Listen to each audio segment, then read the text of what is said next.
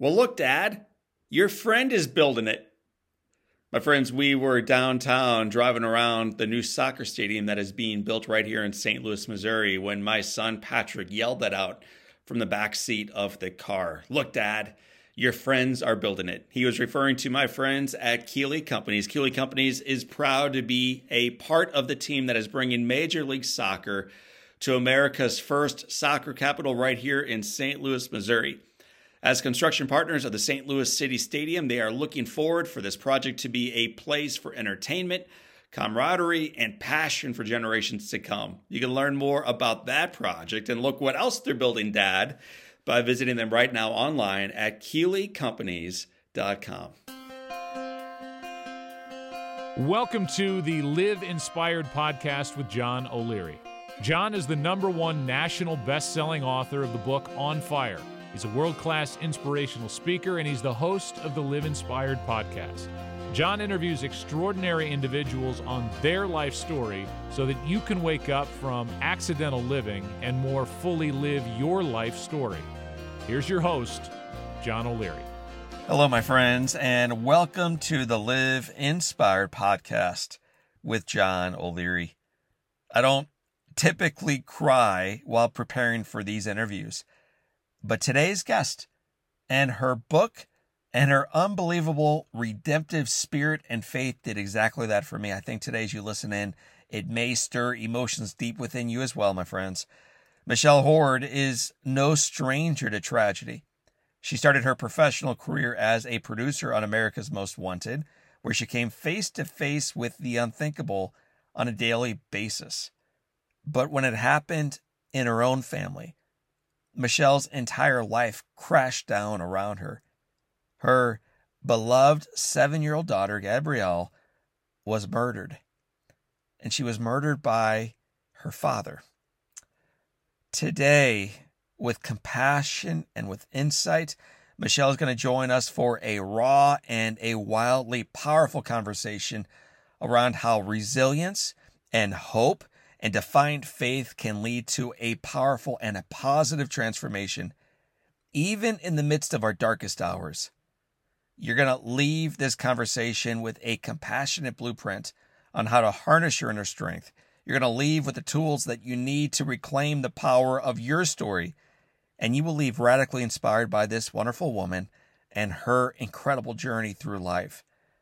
And near the end of the conversation, Michelle is going to read a short excerpt of her book. It's called The Other Side of Yet. It was released on Tuesday of this week. It is a powerful read, and it's going to be a remarkable share when she gets there. So, my friends, without further ado, please join me in allowing our newest friend and one of my newest heroes to join us on the Live Inspired podcast. Her name is Michelle Hord. Michelle, my friend, welcome to the Live Inspired podcast with John O'Leary. Thank you so much. I'm so excited to be here and hear your voice and see you. And you're talking to me because I'm a fan. So thank you for having me. Well, I am a profound fan of yours. And as I said in the introduction, I don't typically cry as I'm getting ready for interviews. I've gotten ready for several hundred, probably several thousand now. This is the first book, the first story, the first message and first messenger who has moved me deeply to tears. But not only tears of sorrow, tears ultimately of joy and hope and redemption and faith. And so we'll get through that story. We'll get into those tears here in a moment. But when you have an opportunity to introduce yourself, how do you respond to that? I am a creative spirit, and that has manifested in many ways in my personal and professional life. And I like to think of myself as a hope warrior, and that I am willing to fight to see where the sun is coming up next. So where the sun is coming up next suggests that the sun set at some point. So we're going to go back not only to when it's set, but we're going to go back even farther than that. You've got an amazing family, like just a remarkable family, from your grandfather, who I've read a little bit about and done a little bit of recon on, to your father, who's remarkable, and to your mother and others. So paint a picture for us of what your childhood was like. So I feel like I grew up in the quintessential American dream, African-American from the Midwest. So shout out to all the Midwest folks. I was born in Gary, Indiana, and was raised in Michigan. It's amazing when you think about how close we are still to a completely different world, right? So my parents grew up in an era of Jim Crow and segregation and things that to me, seem like things in a book, but literally my parents grew up in. And so my parents met when my mom was in college and in the small town of Terre Haute, Indiana, where my dad was in high school, and somehow he used his high school charm on this older woman and, was able to get her attention. He matriculated at Indiana State University. And then after they got married, by the way, on my dad's 20th birthday, my grandmother had to sign. My dad flunked out of college. Oh, and there's a story that speaks to who he is and the work ethic that I grew up hearing about. That, my mother was a teacher. She was working on her master's degree. He would get out of bed every morning when his wife did and just get dressed in a suit and just walk around because he was not going to be in the house when his wife was out earning a living. And eventually that got him to Bimbeker's Shoes, which was a local shoe place. And he was allowed to be a stock boy at first. And eventually worked his way up to men's shoes, but they were not willing to let him work in women's shoes because they didn't want him touching white women's feet. And something which to us sounds incredulous and crazy. Again, we're talking about the mid to late 60s. I mean, this is not 100 years ago. So it's hard for us to understand. And to speak to the subject of integration, my father went to one of the first integrated high schools in his area. And so girls he went to school with, white girls, would come with their mom and say, "Can Noel wait on us?" And so eventually they had to let him sell shoes and be on the floor. And that began a career that skyrocketed. So as a small child, I remember going from a 1-bedroom apartment to a 2-bedroom apartment to our first house, and literally visiting the spot in Michigan where like the hole was dug and the concrete was poured. My parents were so proud to own their first house, to eventually, by the time I was in high school and we moved to Connecticut, my father is the president and COO of Nine West. And at one time, the biggest non-athletic shoe company in the States. So our joke, my brother and my joke as a kid, was that George Jefferson was our dad. He danced like George Jefferson, which is a whole nother, that there may be trauma there that I won't talk about today, but really that American dream story of if you work hard, if you're passionate. He's a preacher's kid. I'm the granddaughter of a preacher's kid. So faith was always important, but those were the cornerstones. And, it wasn't until sometimes it's not until you get away from your family that you really appreciate. It wasn't until I went to college, and I went to a historically Black college, Howard University, where I had friends who didn't have parents that had the backgrounds my parents had, who weren't educated perhaps, or didn't have a father who was in corporate America.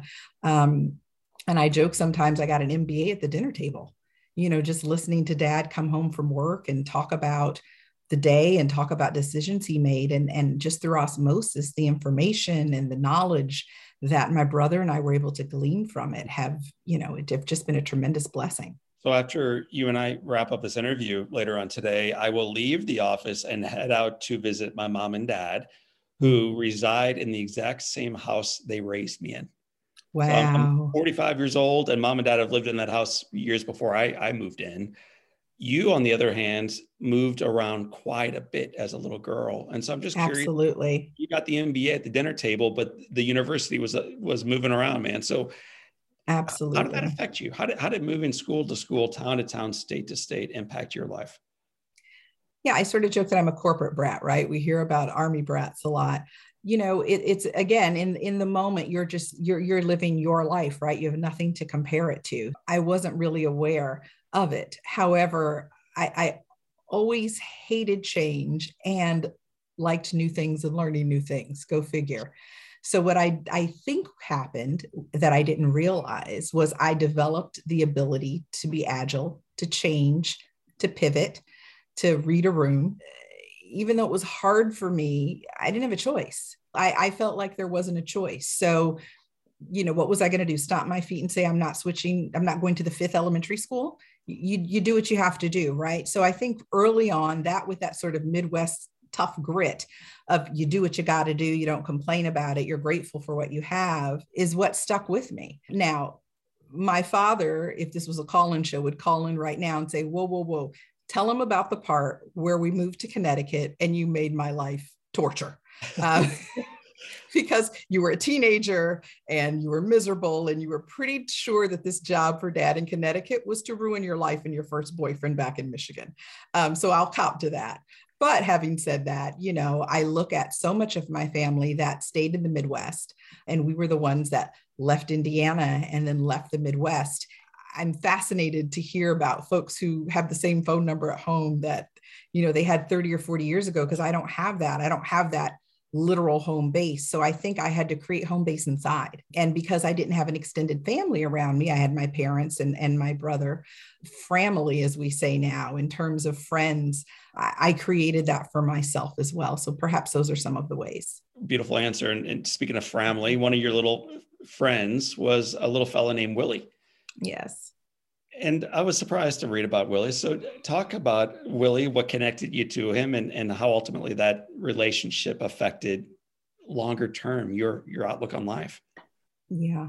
So I was in the first grade. I was a year ahead of myself. I was always the tallest kid in the class, even as the youngest. And I think my initial attraction to Willie was the first grade little girl crush. And he was taller than me. So forget it. That's everything, right? That's still everything. But what I remember was that he was kind. I was kind of a nerdy kid. I was quiet. I was shy. I had these horrible buck teeth. And my mom was a teacher at the school. So you want to talk about a recipe for, the goofy kid who's always the teacher's pet and citizen of the week. I was that kid. Childhood memories, it's just a rush of almost like flipping a book. So there's what I remember and reality. What I remember was knowing him in the first grade, him being a good friend. And on a slushy March day, some kids teasing me and making fun of me, and Willie defending me. And in that defense of me, I remember him getting hit in the head. And the next thing I remember was Memorial Day at school, not literally Memorial Day, but, we were making little wreaths and drawing art projects in Willie's memory. And so for so long in my head, I thought I killed him, not literally, but this was the first loss. It was a huge loss. He was my best friend at the time. Like little kids do, I would write in hearts, Michelle plus Willie, and put his last name behind my name. And it wasn't until years later, when I was in, I think, the fourth grade, that I brought him up, and my mom was shocked and said, "You still remember that?" And I said, "Yes, he died because he tried to help me." And she said, "No, sweetie, Willie was sick. He was a sick little boy." And I think, I struggled, frankly, with even telling that story in the book, because I worshiped the ground my mom walked on, and it was in no way to disparage her. I think it speaks to a couple of things. It speaks to the time. We're talking about the early to mid 70s, and I don't think we talked as openly with children and as transparently as we do now. And I think it also speaks to this deep-seated fear of losing people that I loved and feeling like the worst could happen. And that worst morphed as I got older, for sure, with my mom and fear of losing my mom. But that was that impact for me at that early age. Well, since you brought it up and you talked about life morphine and you talked about your admiration and love for your mother, part of your journey means that you are going to ultimately lose your mother far before what we would have wished her time was. How did your mother's early, untimely death affect you? It's the second greatest shock of my life. My mother's mother was dying of cancer. And the irony, and I will say blessing, is that because my mother's mother was dying of cancer, I was extra attached to my mom. I went with my mom to Texas, where her sister lived and where my grandmother was doing chemo at MD Anderson. I wanted to be close to my mom. I understood, because it had been my nightmare as a little girl. Even as a young adult, I would wake up of nightmares afraid that my mom was gone and call her. And she would joke, "Girl, I'm not going anywhere." So that was such a fear for me. And I knew she was struggling, certainly with losing her mom. One Saturday morning, February 19th of 1994, my father calls me, and I remember looking at my clock. It was 10:12 a.m. And there was this silent voice, this quiet voice that my dad doesn't have a quiet voice. And he said, she's gone. And so, of course, my first thought was, oh my gosh, how's mom doing? Yeah. Right. And then I heard what he had truly said, which was that my mom was gone. And he had come home from work the night before and found my mother, my 50-year-old mother, perfectly healthy, never drank, never smoked. In my snarky teen days, I would call her Sandra D behind her back, only behind her back. Not stupid. But that she was gone. And it took him until, and as a parent, I can't imagine, he walks in, he finds his healthy, beautiful wife, and he called his parents first. He called his sister first. And it took him till the next morning to get the strength up to call his kids. Yes. And so he called me first. And because of my relationship with my brother and my relationship with my dad, before he could call my brother, I called my brother because I felt like he shouldn't have to do it twice. My mother was the center of my universe. She was beautiful. She was feminine. I felt like a bull in a china shop. I can look now and see her in me, but certainly as an awkward teenager and growing up with braces and being taller than everyone else, I didn't see those things. And it was a defining moment in my life for sure. And knowing that losing her meant that losing my grandmother was literally imminent, months away. And my grandmother's cancer, which had started as lung cancer, spread to her brain. In our last visits, she thought I was my mom. Yeah. She would look at my hands, and we have a mole in the exact same place on our right hand. And what I couldn't do was tell her the truth, right? There was this kind of emotional faith foundational boot camp that I went through in my early 20s. And I tell people, when I think about faith, I think about a really good insurance policy. And you don't really get it until you have to cash it in. For me to lose at 24, there was nothing that could have been more traumatic or painful than losing my mom. And somehow I was still here. Somehow I had to figure out how to still go. I spoke at her service. I wrote her obituary. I grieved and still grieve her loss and all of the, it's now been 28 years. So the irony now is I've lived without her longer than I lived with her. And yet, because of how I was raised, even at her service, I said, I'm grateful I had my mother for 24 years. Some people can have moms that live 100 years. I had my mother and what God gave me. So she gave me that gratitude. She instilled that gratitude in me, that even in that moment that felt so dark and so hard to comprehend, I knew to be grateful.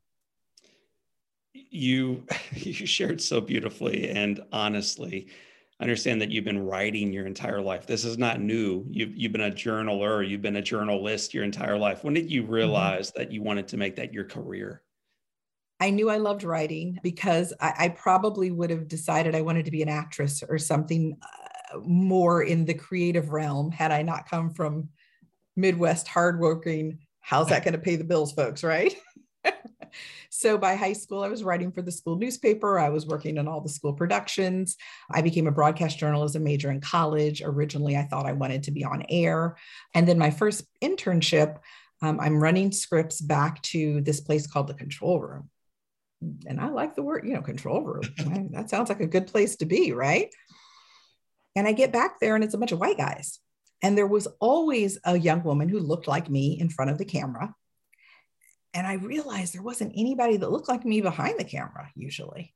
And so it made me want to understand the images, how people chose stories, how they chose who to interview.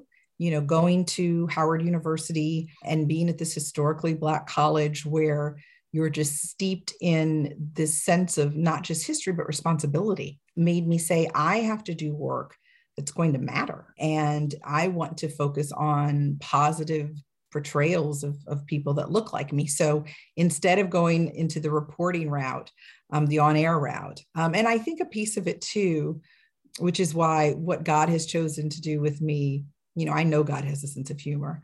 I was a shy little kid. Like I cried in my mom's skirts. I kind of didn't want people to recognize me. So being behind the scenes, writing, being a producer was much, much more comfortable than the thought of being in front of the camera. So that was the choice that I made. Talk about the choice on where you decided to take your talents after graduating from college. That's kind of funny because I started off originally in a part-time job that paid minimum wage on the assignment desk of a local station with no benefits. It became clear to me that while my parents were incredibly supportive, I was going to have to figure this out. That 20 hours a week at minimum wage was going to be supported, but for so long. So the first job that came up in Washington, D.C. that I saw was at America's Most Wanted. Now, in some ways, it was the antithesis, right, of what I imagined for myself career-wise. I thought of myself as a highbrow journalist. And I certainly knew that when you're portraying the types of stories America's Most Wanted portrayed, you weren't portraying most folks in a great light, right? And it was a full-time job that paid a whopping $19,000 a year. And it came with benefits. And my thought was, I'll do it for a year and then I'll find something else. And again, speaking to us thinking we know what the plan is and God having such a more powerful plan, it was a fantastic experience. I was able to focus on missing children's stories. I found that it was a job that really felt like a public service. John Walsh was so devoted to the cause of missing and exploited children, to helping families, that you weren't another person from the press there that was trying to get a soundbite. You really were brought in by the family. And so I found myself at 22, 23 years old, being the one inside the house when primetime, 48 hours, all of those news magazines at the time were outside. And the family saying, it's 60 Minutes on the phone. Should I do this interview? To which I would say yes.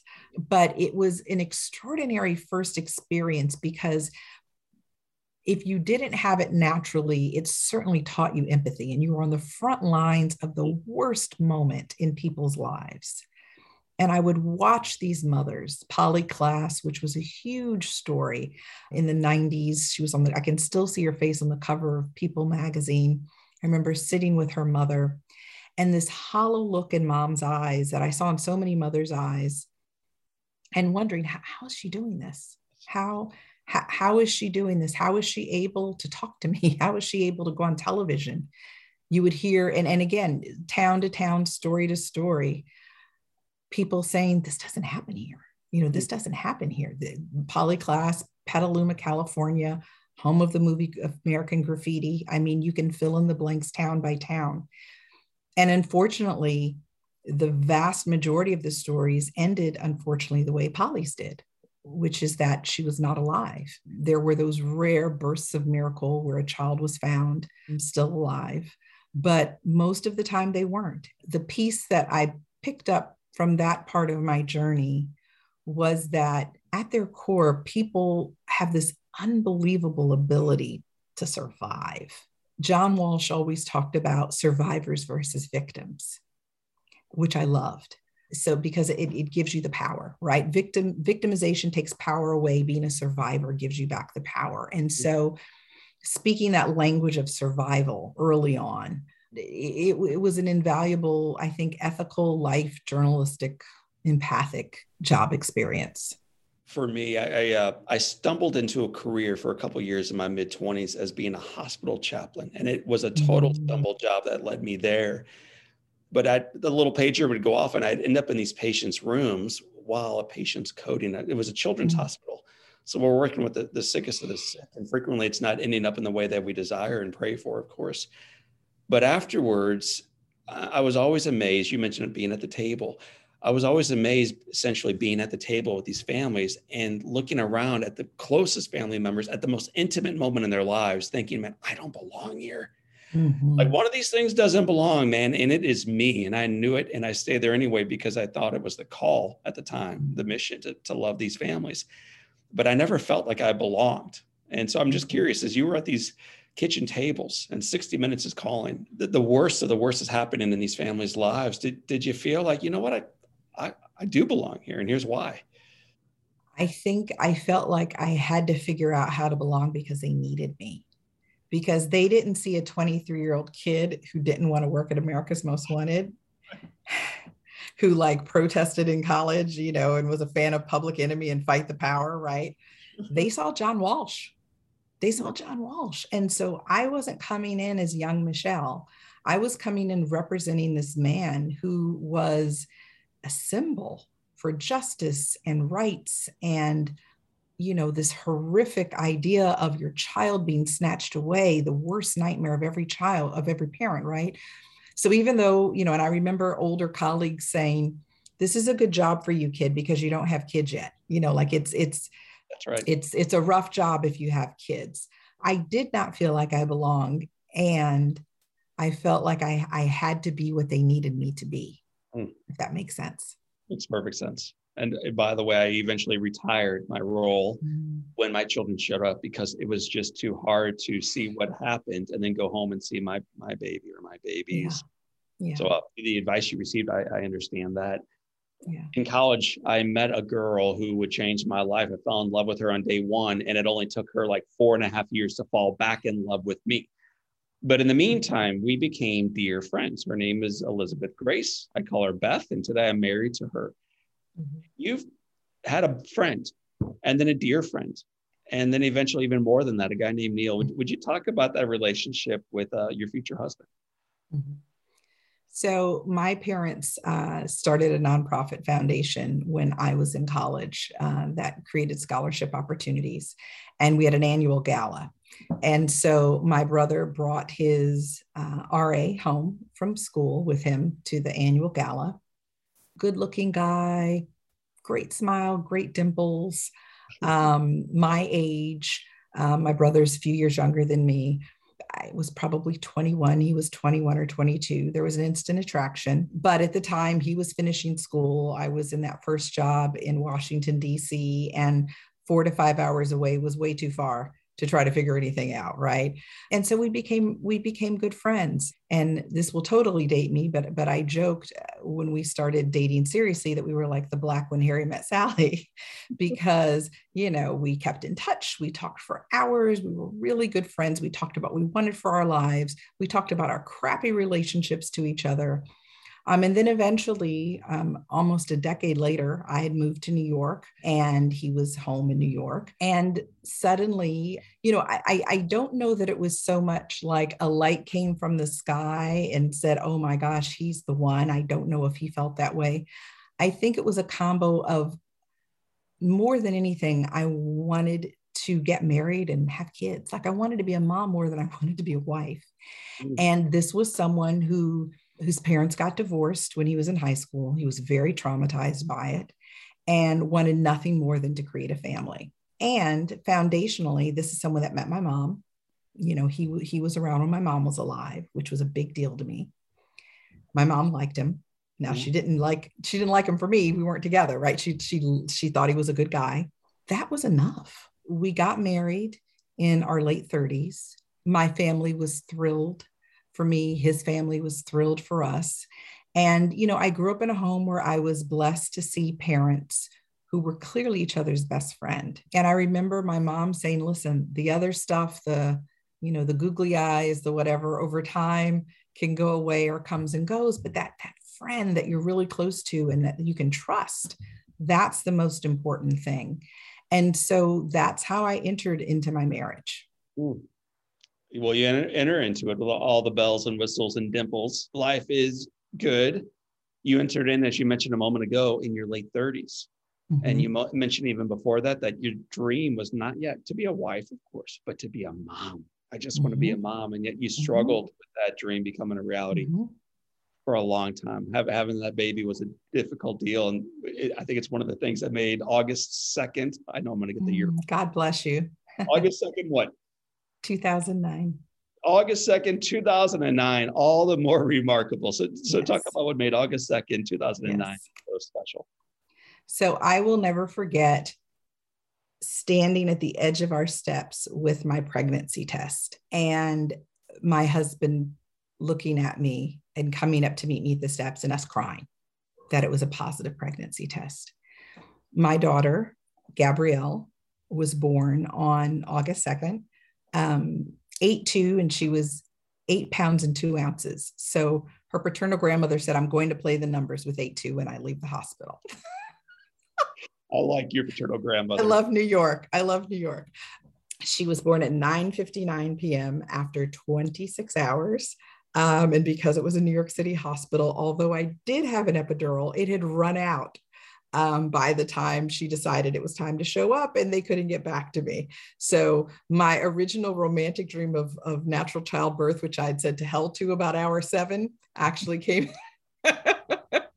happened. And, I had this remarkably easy pregnancy, this remarkably healthy, beautiful little girl. I look at pictures of myself in those early days and beyond, sleep deprivation. I have this dreamy, childlike glaze over my eyes because there was nothing that I wanted more. Like, this was it. There was nothing that I wanted more than to be able to have a child. Well, this little girl, I think, is part of why you had that dreamy, joyful glance of childlike awe in your eyes, because she was the embodiment of it, as you wrote. Joyful, loved to sing, loved to laugh, super smart, loved to dance. Just celebrate a little bit of your daughter's life with us. What was she like? Effervescent is the word that initially comes to mind for me. She was bubbly. It was like her little feet didn't touch the ground. She skipped, she played. She was a little bossy at times, which, I don't know. I mean, she was my kid. I have to cop to that a little bit. But she just loved life. She loved making people laugh. What I didn't really understand at the time, but I'm so grateful for now, was she was an incredibly kind, sensitive child. She cared about children who perhaps were not popular children. She cared about the kids who were sitting on the buddy bench and needed someone to play with. And, 7-year-olds don't come home from school and say, hey, mom, guess what I did today? I stopped this kid from getting bullied, or I became the first friend to this girl in our Girl Scout troop that people were ignoring. But that's the little girl that she that's who she was as a child. I felt so incredibly gifted, not just to be able to have a child and to have her, but to feel like I was responsible for raising and carrying, literally and figuratively, this beautiful spirit that God clearly had such plans for. She dragged around a little doll everywhere she was effervescent. Little Yes. doll, Barbara. Yes. Great name for a baby doll. Talk about Barbara and Gabby Bear's infatuation with Barbara. Yes. So Barbara, she doesn't remember a time without Barbara. Santa Claus bought Barbara when she was 4 months old. And, when I was a kid, there weren't dolls that looked like me. They were either really white or really dark. And Barbara was our skin tone, which, again, identification, that was a big deal. She was a soft rag doll. Her name was Barbara because she had on a yellow dress and said Barbara on it, John. We weren't creative, okay? I mean, I didn't come up with this. Barbara's not a baby doll name, right? But what was cool about it was Gabrielle's paternal grandmother's name was Barbara. So her doll became Little Barbara. So we had this whole thing between, there was grandma and then there was little Barbara. So Barbara went everywhere. And because I was a type A TV producer and remembered clearly the long drive home from Illinois to Michigan, the summer my brother left his security blanket back at grandma's house, there were 3 Barbaras. And so, there would be a toss sometimes of behind my back to the babysitter to the washing machine, while on the other hand, we bring a Barbara forth. So there was not going to be a time where Barbara was away from Gabrielle's hands. So Barbara was always on hand. So you have this beautiful, effervescent child who is just showing you what faithful, joyful living looks like, embodied right in front of you, that you are leading, but also learning from. Yes. And in the midst of it, you're working and your husband's working and life is happening and it's getting hard. And as so often happens in relationships, it becomes fractured and then divisive, and then it begins to fall apart. I don't think we need to unpack all the details, but eventually you move into a relationship where you realize this is not going to work and you're going to have to move out. And eventually it's going to end in divorce. I'd like you to take it forward from there. Yeah. What I'll say is, I think as a woman with a daughter, what was most important to me was I was keenly aware that she was learning from me how to be in relationship. She was learning from me what it meant to be a mother, what it meant to be a woman, what it meant to be a wife. And that, the do as I say, not as I do doesn't work, right? So if she was not seeing me experience what I was saying, it could impact the choices she made. So beyond whatever issues I had from a marital standpoint, what was most important to me was that this little girl knew that seeking one's own peace and respect and safety and health and happiness was paramount. So I made the decision. I asked for a divorce for a myriad of reasons. I moved out as we, went through the proceedings.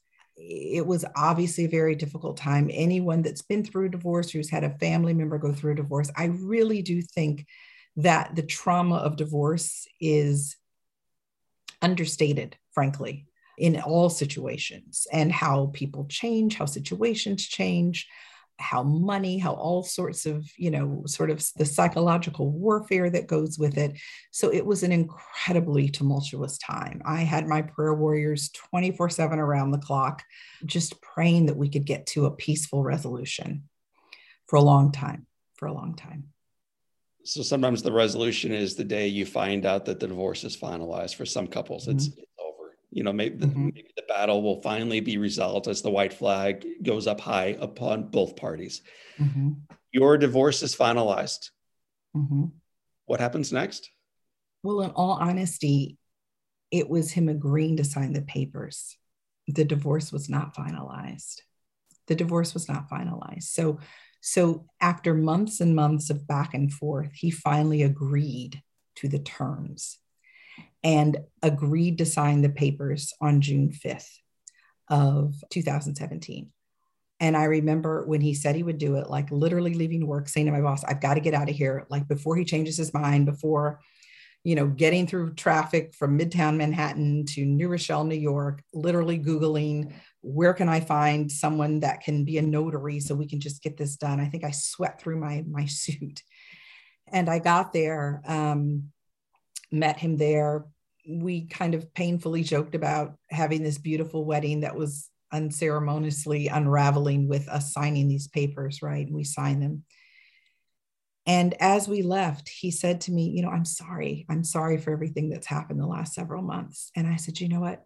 It doesn't matter. All that matters is we have this beautiful little girl. We were friends first. And all that matters is that we do everything we can to co-parent. I didn't get in the car before I started crying and praising God and calling friends and saying, he signed. We're ready for next steps. The plan was the next day for me Gabrielle was aware we were getting a divorce, to the extent that she could understand it and felt safe, she did. The next day I was to come over to the house after work for us to talk through next steps with her. And because we lived between two places, that evening was an evening that she was staying with her father. And so I went home, slept well, and went to work the next day. And that was the end of my life as I knew it. I mean, I'm crying over here before we even get into how your life ended, before you even knew it, because it is about to end in so many regards for you and for this pride and joy of yours. For our listeners who have not had the honor of reading the book that came out just 2 days ago called The Other Side of Yet. I love the title, by the way, The Other Side of Yet, Finding Light in the Midst of Darkness. How did your life change that day? I received a phone call in the afternoon. You know, moms of young children have their phones. It's like an appendage. So I always had my phone with me. And in the 2 minutes, I probably put it down to grab lunch while facilitating. I saw my nanny's number pop up. So I quickly called her back, and she was hysterical. And it was clear something was very wrong. And I initially, based on her reaction, thought, he's killed himself.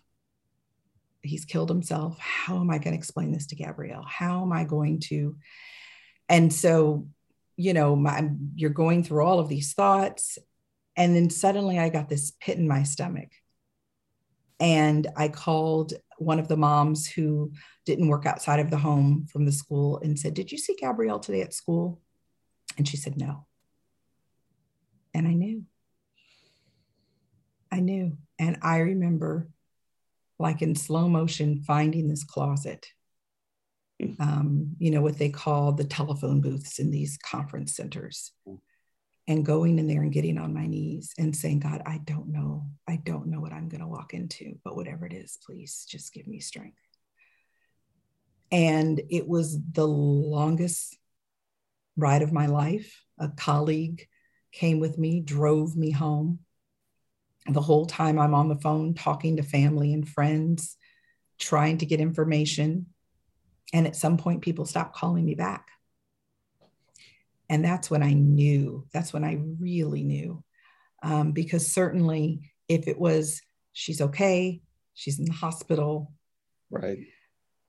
And I remember a couple of blocks before we got there, getting a call from a dear friend of mine, Wanda. And she said, "Where are you? How close are you?" And I said, "I'm right around the corner." And that was all she said. And as we pulled up, I saw police tape. I saw an ambulance. I saw police cars. I saw my pastor. And I'd been to that scene.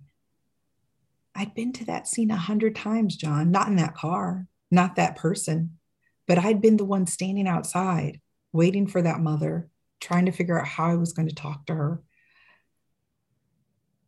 And the only shock for me was that her father was still alive.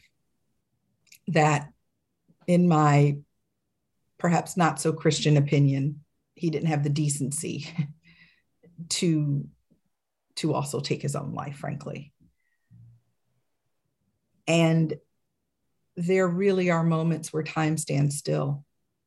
And I'm a swimmer, and I think about plunging into deep water and just the slow, quiet, cold. And that was that moment. You know, there were neighbors, there were gossipy onlookers. I thought these people knew that my child was gone before I did. And I remember as we drove to the rental house where I was staying, which was 5 or 10 minutes away, desperately texting people. It was like I had to say it because it was so unbelievable that she's gone. He's murdered my baby. She's gone. And I think about my friends who were on the other end of those texts, friends who adored Gabrielle, were close to her, and what that was even like for them to receive such horrific information on the other end. But the other thing I remember was Googling Job, knowing the verse, not verbatim, and wanting to know it. Though he slay me, yet do I trust him. I was clear that the person I knew and married, which is why, frankly, I use a fictitious name in the book, because I just won't give energy. That person isn't here anymore. That whatever it was that God had for me to do in this world was so powerful that the devil came to me with everything he had. So that verse began foundationally what led to the book, what was a rallying cry. It was a declaration of war, that I was not going to be taken out. I would never understood was, I mean, the pain, the shock, the days and weeks and months and years that followed we could do a series of shows on. But I was determined to try to comprehend why I was still here. Why was I still here? Thank you for sharing your heart and for enduring that first night and the second night, and now 5 years almost of nights that have followed. So let's get into that battle cry a little bit. This battle cry of, though he slays me, I still believe, I still trust. Why do you think you are still here? Why do you think that a woman whose only desire, truly, candidly, was to be a mom and to be a great mom, and you were, and you raised a great daughter, and she was the best of you, and then this person, this evil, corrupt person, takes the best of you away from you? Take us forward into now, like what kept you moving on day one and day two, and now keeps you moving into the days to come?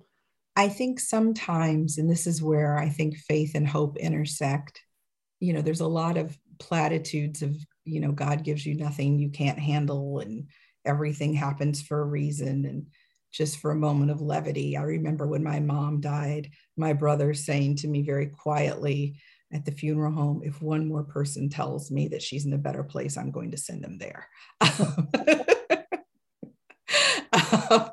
So I say that to say, people say, and my first cousin, who I adore, who's a minister, coming to me originally and saying, people are going to say a lot of stupid things in God's name. They mean well. I have a picture in my office of a woman blindfolded walking off of a cliff, and there's raging waters beneath, and there's just the outline of a hand, this hand. She hasn't reached it yet. And so that's where I think my faith was there, that this God didn't do this. This was about evil, that there are evil forces in the universe the way there are positive, wonderful forces in the universe. And initially I wanted to try to comprehend the why. There were literal criminal things I had to deal with. I was dealing with Child Protective Services, checking to see if my child had gone to school and to the dentist and to the doctor. There was my own personal safety. I had to get a PO box. I had to overnight change my will and my beneficiary, things that just in the midst of everything, this blur of just the criminality of it all, right? And the unknown of what was happening, what could happen. But God was still God. And I started reading Job that next morning. Job didn't deserve what happened to him. And I don't for a minute compare myself to Job or anyone in the Bible, but it was the complete demolition of my life. It was the only thing that I had reference point to, what was to think about Job. And so yet originally was a bit of a, if I make this PG-13 for a minute, a bit of a middle finger salute to the devil that I ain't going anywhere. I insisted. I wore white at Gabrielle's funeral. Gabrielle wore white. Barbara was with her. And after we had the viewing, I remember the funeral director saying, you don't need to be there when we close the casket. And I said, no, I was the first person she touched. I'm going to be the last person. And me taking Barbara out of the casket before I closed it and looking at this audience of thousands of people and not knowing who was, knowing certainly who was in the audience, but not knowing, there was so much I didn't know. I mean, this was completely, there was no violence. There was no threat of violence. There was nothing about this that was possible, what had occurred. I needed to declare before anyone that was listening that God was still God and that I was grateful that I had this little girl. And the last thing I said on that stage at that pulpit was, though he slay me, yet do I trust him. It's an amazing story, and it's hard to read. It's hard to hear. And yet there's so much faith, so much grit, so much redemption, so much love, and surprisingly, so much joy in your heart, in your words, in your story. There's also an awful lot of the type of courage I don't know if I could have shown. So not only being there when the casket shuts, not only wearing white when I don't even know if I could leave the house, not only praising God when I'm not sure if I could, sincerely. You do all those things, and it's an amazing, epic story. You also do something that I don't know if I could have done, which is to face the murderer, to face evil in the courtroom. Why did you choose? You didn't have to. Why did you choose that? And what did you say? I'm going to start by saying that I'm going to guess since you were 9 years old, you've had people say, I can't imagine. Right. Just a couple times. I can't imagine. Right. Why wouldn't you give up? How could you? The strength, the courage. And so you certainly know, like I know, it's different circumstances for sure, right? We all have different crosses to bear, but you are given what you need. You're given what you need. I don't have any supernatural powers. I don't believe that, but God. I remember joking at one point with my editor and saying, this could be a really short book, God, the end, right? One word, drop the mic. Like there is no way a woman who desired nothing more than to be a mom, who was the class mom while working full time, and the cookie mom who made sure we sold enough boxes to get her the patch. And I mean, there is no way this woman who loses her mom that she was terrified of losing her whole life. There's no reason for me to still be here. But God, I started to feel early on that there were literal holes in my body, and that God was using those holes for light to shine through.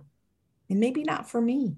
I would get letters from people who were at the funeral, calls. I had people say, you know what? I hadn't prayed in years. And then I heard you speak. Friends of friends of friends who were praying for me, people I'd never met. And so two things happened at the same time. I became a testimony. My test became a testimony for other people.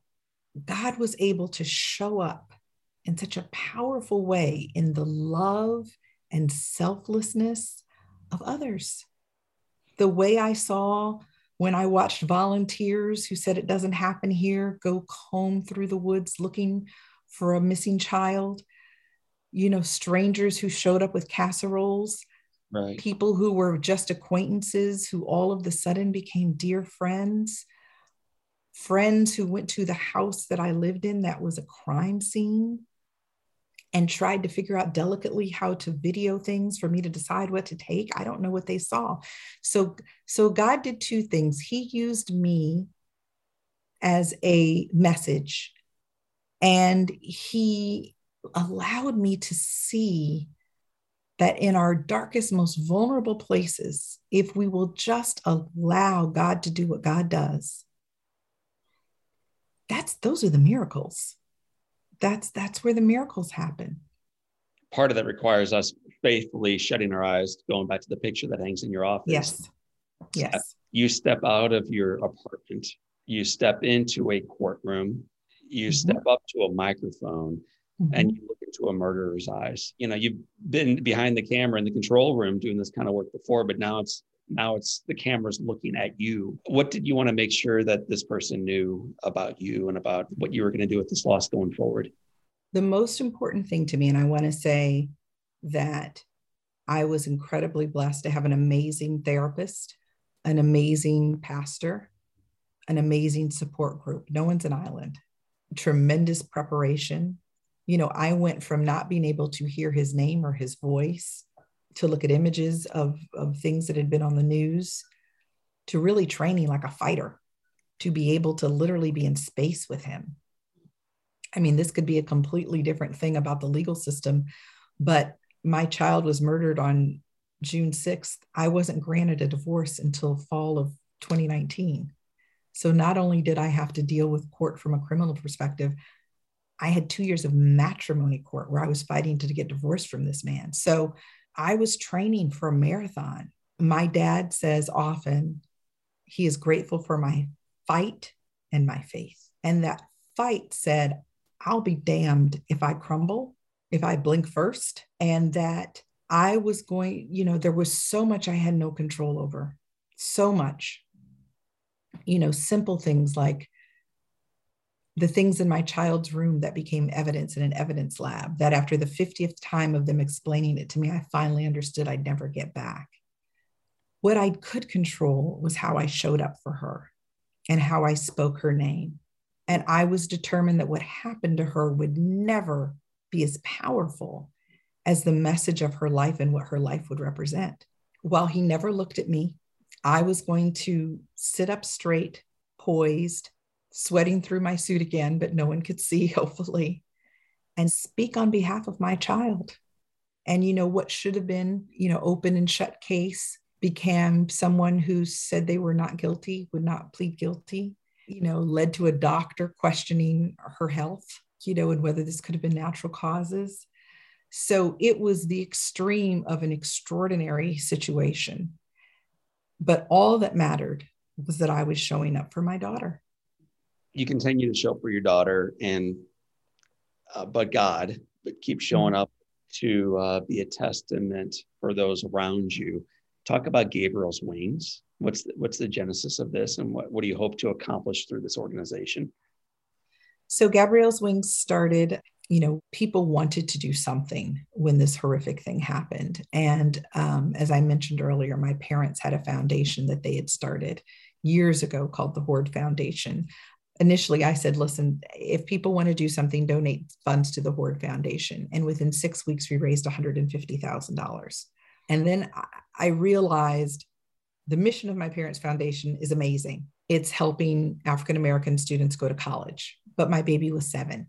And so what was important to me was, how could I offer children in underserved communities the types of opportunities my child was going to have, whether that was swim lessons at the Y or cultural enrichment, or the things that were not going to be a factor for her, because I was going to ensure that are the gaps for so many children that look like her.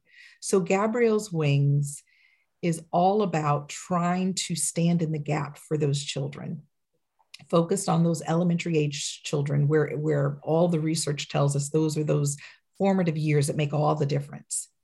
As you can see in my background, this was one of our first projects, Gabriel's Playground, which is a $250,000 playground built for children of all abilities, that has elements for children of varying physical abilities, emotional abilities, was to be inclusive and to try to bring joy to children. And butterflies became our theme and our signal. I have my earrings. I try to be on message because, like most little girls, my kid loved butterflies. But there was also the power of the chaos theory, or the butterfly effect, which simply stated says that just the flap of a butterfly wing, how something small can create an incredible impact. And so that's what we want to try to be in the lives of children. And hopefully that helps children soar, right? Like a butterfly. Hopefully Gabriel's Wings can do work that will give children those tools to be that wind beneath their wings. So that's our focus now. The book came out 2 days ago, and I could ask you what the readers are saying about it, what your friends who have read it are saying about it, what your family is saying about it. I'll tell you what I'm saying about it. It's remarkable, and everybody should check it out.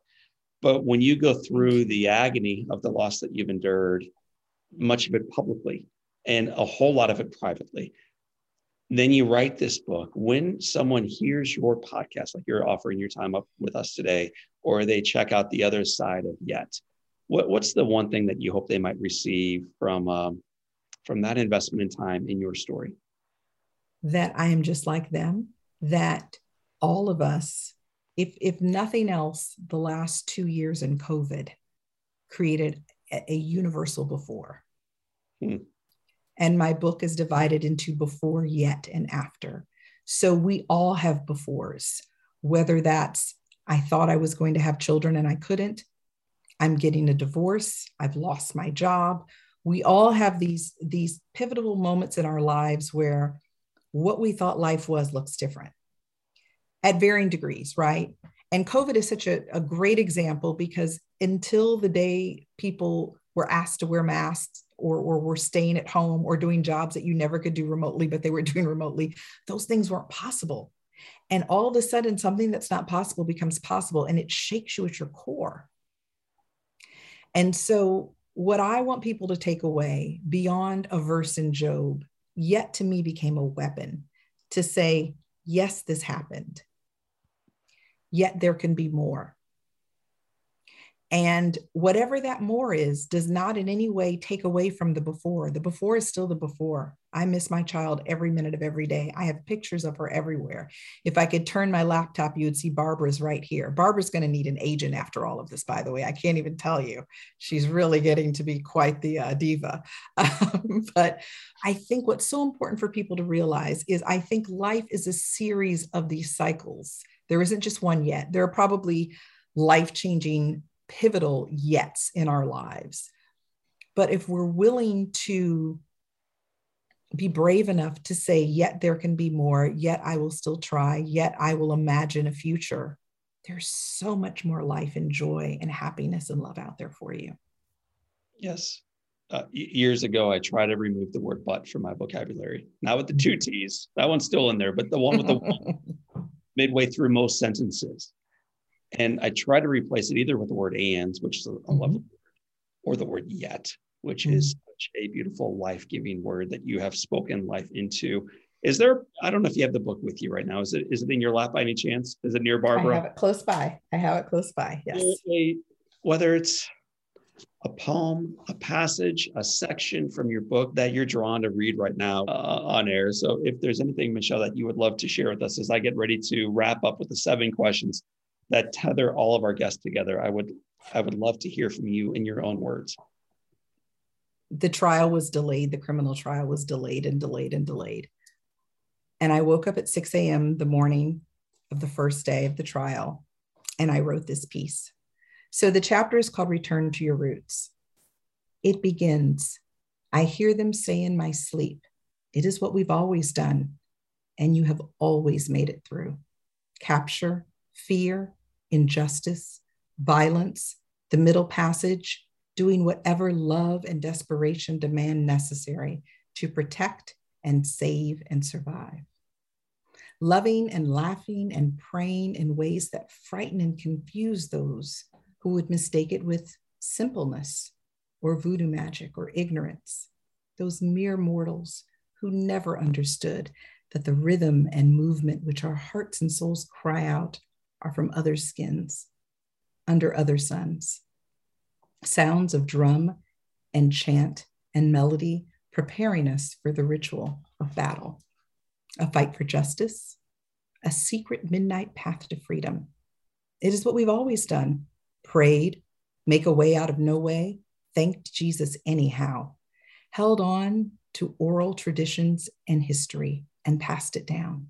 So the other generation would also know when their time came, carrying close to breast and bone and spirit, that they too were descendants of royalty, of fighters, of survivors, the in spite of, those people who hope against hope, pain against pain, weakness against weakness, fear against fear, would do what we have always done.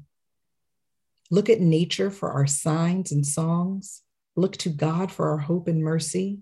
Look to generations of ancestors possessing nothing and everything, who walked as giants among simple and cowering men. We will do what we've always done, stand on the shoulders of 1,000 soldiers. Can't you hear them? My child, the time has come.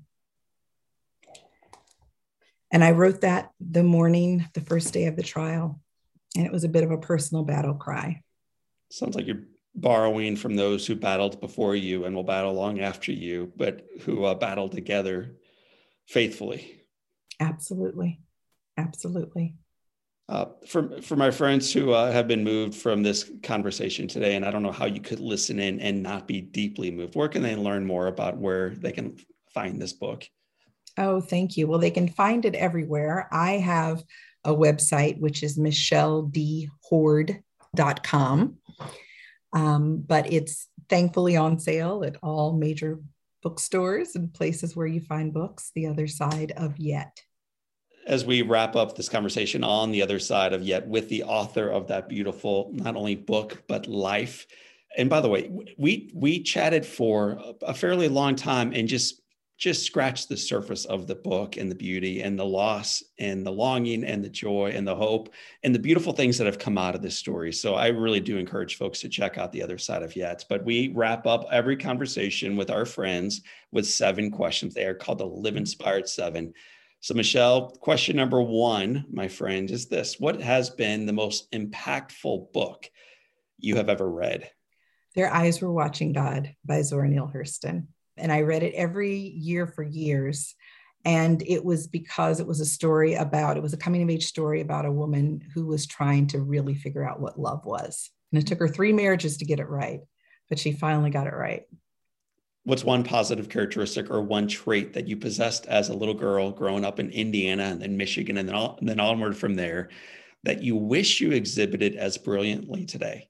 I was an incredible dreamer, had an incredible creative imagination. And I'm going to half answer your question because I think it went away for a long, long time. And I think that God is somehow bringing that back in me now. Thank you. I hope it continues to multiply.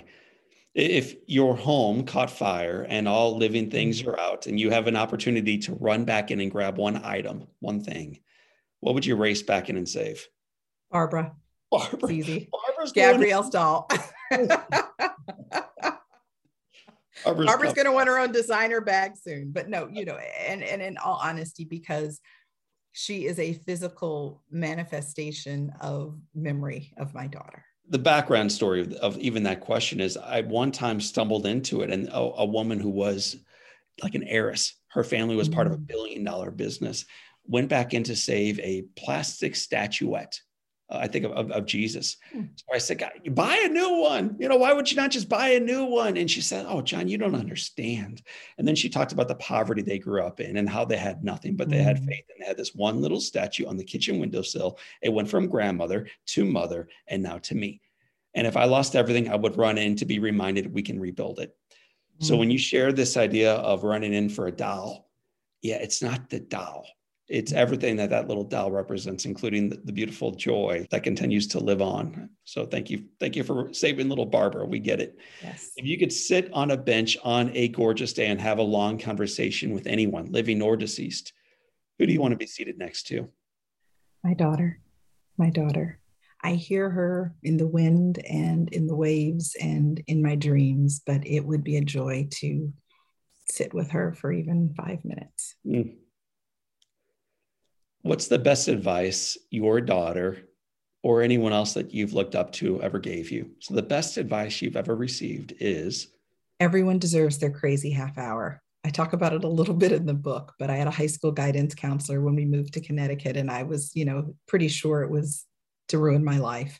Say, listen, kid, everybody gets their crazy half hour. And my interpretation of that is feel what you feel, give yourself the space, and then get going. Beautiful advice. One that I need to hear from time to time as well. What advice would you whisper into your 20-year-old self? So what advice would you offer to yourself at age 20? To try to live in the moment, that all of your plans and your hopes and your dreams and your fears may be way off. And so hold on to and be grateful for what you see and have right now. Michelle Hord, it has been said that all great people can have their lives summed up in one sentence. How would you like yours to read? She chooses every day to fight to find joy and love and hope and light in the darkness. And she reminds the rest of us that we can do likewise, that the struggles come, the storms blow, yet there is reason for hope and the best is yet to come. So Michelle, I want to thank you for taking the time to spend part of your day, 2 days into launch with us. And I want to thank you for reminding us that indeed the struggles are real. The headwind is fierce, but God is still God and the best is yet to come. Absolutely. Thank you so much for your time. I've enjoyed it. My friends, this is Michelle Hord. She's the author of the new book. It just came out called The Other Side of Yet. My name is John O'Leary, and today is your day. Live inspired.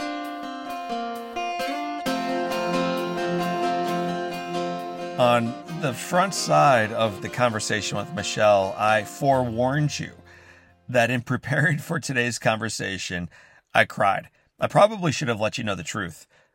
I wept like a baby. I was so moved by what she went through, by the struggles she faced, the struggles she continues to face, her courage, her zeal for her daughter, her zeal for life, and her zeal to not allow her husband to take that passion from her going forward. For me, this was the most moving conversation that I can remember having. There's been many stories that have been inspiring, many that have been tragic. Many of our dear friends have lost loved ones along the journey. They've all moved me deeply, and my friends, I'm sure they've moved you deeply as well. But the subtleness and the sweetness and the toughness and the tenacity and the faithfulness with which Michelle shared her story today, it just grabbed my heart. I'm sure it grabbed yours too. If you would like to continue on in this story, what I recommend is checking out Michelle's new book. It is absolutely worth checking out. It is available in all bookstores. It just came out this week. It is called The Other Side of Yet. I read it cover to cover. It's a masterpiece. You will enjoy it. Check it out. And if you want to learn more about grief, about recovery, and about taking the absolute worst in life and doing something mighty with it going forward, not only in your life, but also in the life of others, let me encourage you to check out a conversation that I had with a dear friend of mine. His name is Steve Grant. Steve Grant lost both of his boys due to drug overdose. And rather than letting those losses be the end of the story, Steve has spent the last 12 years ensuring that others will not have to go through the same pain, the same loss, the same tragedy that he and his family faced. You can learn more about Steve's journey and his recovery and what he learned and what it means for you and me and your family by checking out episode 120. Anywhere that you grab your Live Inspired podcast, consider checking out that one. Steve's a dear friend of mine. It is an amazing story, and it's one ultimately that will inspire you that no matter what you face, through faithfulness, through courage, and by leaning into those around you, you can ensure that the pain is not wasted and the best is yet to come. My friends, I want to thank you for being part of our Live Inspired community. I want to thank you for checking out the Live Inspired podcast in a marketplace that is seemingly so divided, so negative, filled with so much evil and tragedy. There is plenty of evidence reminding us that God is still God. The headwinds may be real, but the best days indeed remain in front of us. I want to thank you again for being part of our family. We love you, and there's nothing you can do about it. So for this time, and until next time, my name is John O'Leary, and today is your day. What a gift, the gift of life. Choose to live inspired.